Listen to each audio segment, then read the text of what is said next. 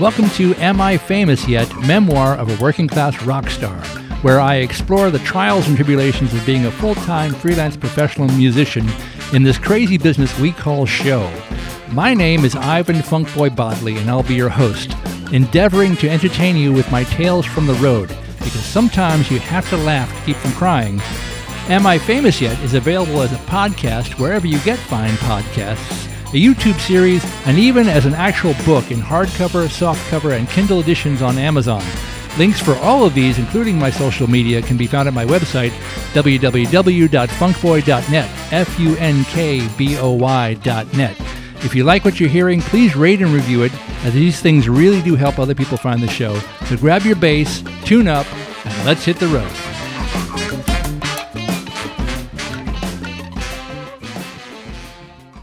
Hey, it's Ivan. Welcome to Playing for a Living, my road diaries for the week that was. Last week, I got called to sub in the house band at the Monday Night Blues Jam at the bitter end.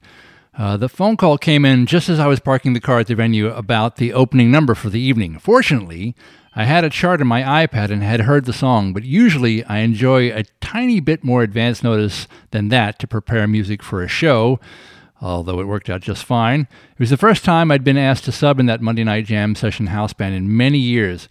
I used to be in that band for almost 5 years, but that was a long time ago now.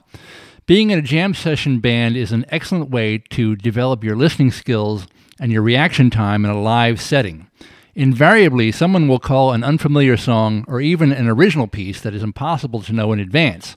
The only way to survive playing in that type of situation is to open your ears wide and start memorizing the song form in real time as it's going by.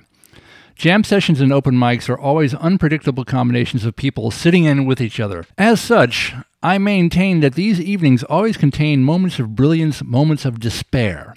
Meaning, there are always times where unpredictable things happen for good or for ill. If the stage is full of people who are listening to each other and are capable players, the music can rise up into something greater than the sum of its parts.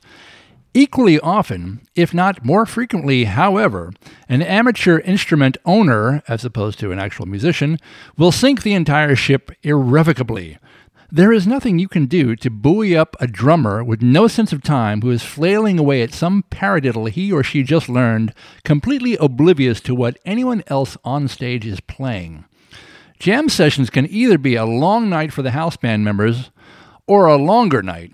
It can be a long night if, like last Monday, no other bass players show up to sit in. I ended up playing the whole 3 hours with no break. It can also feel like a much longer night if a ton of bass players show up. That way, I might end up playing only the first song of the night and the closing number. The rest of the time, I just have to sit around and listen to the shenanigans and not get to play in any of their reindeer games. Time passes much more slowly that way. Another skill set I'll mention that a jam session gives one the ability to enhance is the unique opportunity to elevate one's thinking about what to do when boredom sets in.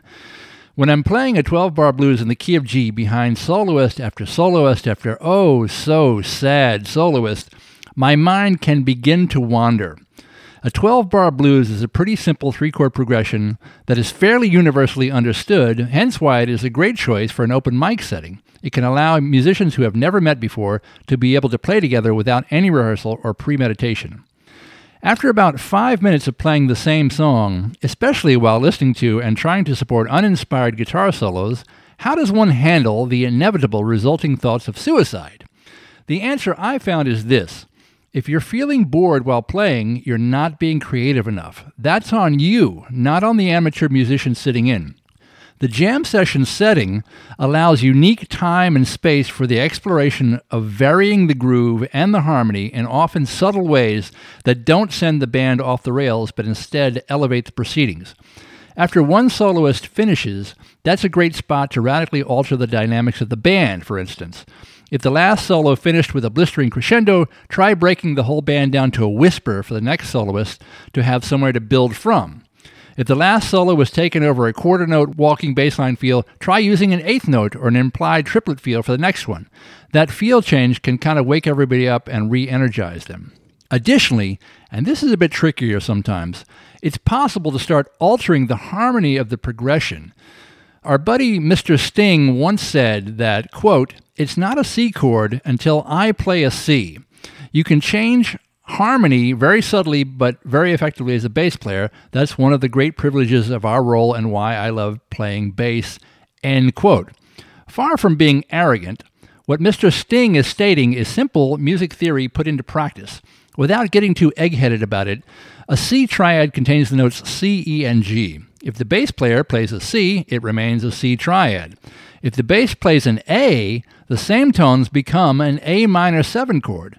If the bass plays an F, it becomes an F major 9 chord. There are 12 tones in the chromatic scale, and therefore 12 choices a bass player could make to add to the C, E, and the G. Some of the choices sound very pleasing, and some radically do not. The musical context becomes everything here. Doing this reharmonizing effectively requires some harmonic knowledge, a little bit of taste, and more importantly, some compatriots on stage who are receptive and reactive. When all of those things are in place, it's possible to make an even one-chord song into something really interesting and engaging to play and to listen to. Last Wednesday night, I played with Broadway star Lily Cooper from SpongeBob, Spring Awakenings, Tootsie, etc. at Feinstein's 54 Below, which is a great cabaret room in Manhattan in the basement of Studio 54. They have renovated it into such a nice space that it's mind-boggling to imagine what they must have had to do to steam clean and fumigate all of the debauchery out of that room. It's like an ancient disco burial ground. Since the last time I played there, which is maybe 2 years ago now, they have replaced the 15-watt house bass amp that they always ask me to turn down. But rather than a 10-watt bass amp, which might have still been fine for that room, they replaced it with a small but unbelievably loud 300-watt bass amp, which is the same model I use for my wedding gigs. I had to turn that amp down to about 1 on the dial. I guess it worked. They didn't yell at me. The show was sold out, super easy, and fun to play. Lily, who is 8 months pregnant, was amazing, funny, and engaging. We did one rehearsal for it, which ran under time, a sound check, which also took less than the time allotted, and then did the show. All 4 of us on stage were well prepared, knew what our roles were, and executed everything on cue. It was a testament to the talent and preparation of our star Lily and our music director Julie. We were collectively marveling after the show how seemingly effortless it had gone compared to similar past shows in that same room with other performers. It just doesn't need to be more difficult than that. Last Thursday, I had a double. A New Orleans-style band played at the Bitter End at 10 p.m. and the Days of Wild Funk Band at the Red Lion at 1 a.m. So I played for 4 hours between 10 p.m. and 3 a.m. with a short hour break between the 2 gigs. Once again, the Red Lion was packed to the rafters until closing time. The big sport for us that night was watching the crowd and trying to determine who the bouncers were going to evict next. There would be subtle cues like someone's eyes no longer being able to focus as they're beginning to lose motor control from the booze. The club throws them out before they fall down. If they pass out outside or in a cab, they're no longer the club's responsibility. On Friday, I played at a fundraiser event at a beach pavilion in Connecticut. Google Maps promised me that it was 53 miles away from the house and could take up to 3 hours and 20 minutes of travel time in Friday rush hour summer beach traffic. It took every bit of that to get there and only an hour to get home again at 11:30 p.m., the nature of I-95 traffic. The fundraiser was some charity or another. The guy who booked us did so with the stipulation that he got to sit in with the band on congas, which was fine. The caterer for the evening was notable because it was a food truck from the Super Duper Weenie hot dog restaurant in Fairfield, Connecticut. I was unable to resist taking a photo of myself with the sign on the side of the truck.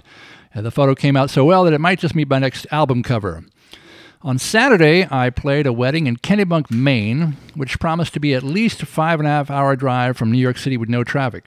P.S. There's always traffic. It took closer to 7.5 hours. The gig was a pretty typical wedding in a tent in a field, nothing spectacular to report. It went well enough. Afterwards, the hotel room they got for us was in Concord, New Hampshire, about 90 minutes from the venue. During the after-show drive, I enjoyed yet another traffic stop by a friendly New Hampshire state police officer. One of my headlight bulbs burned out.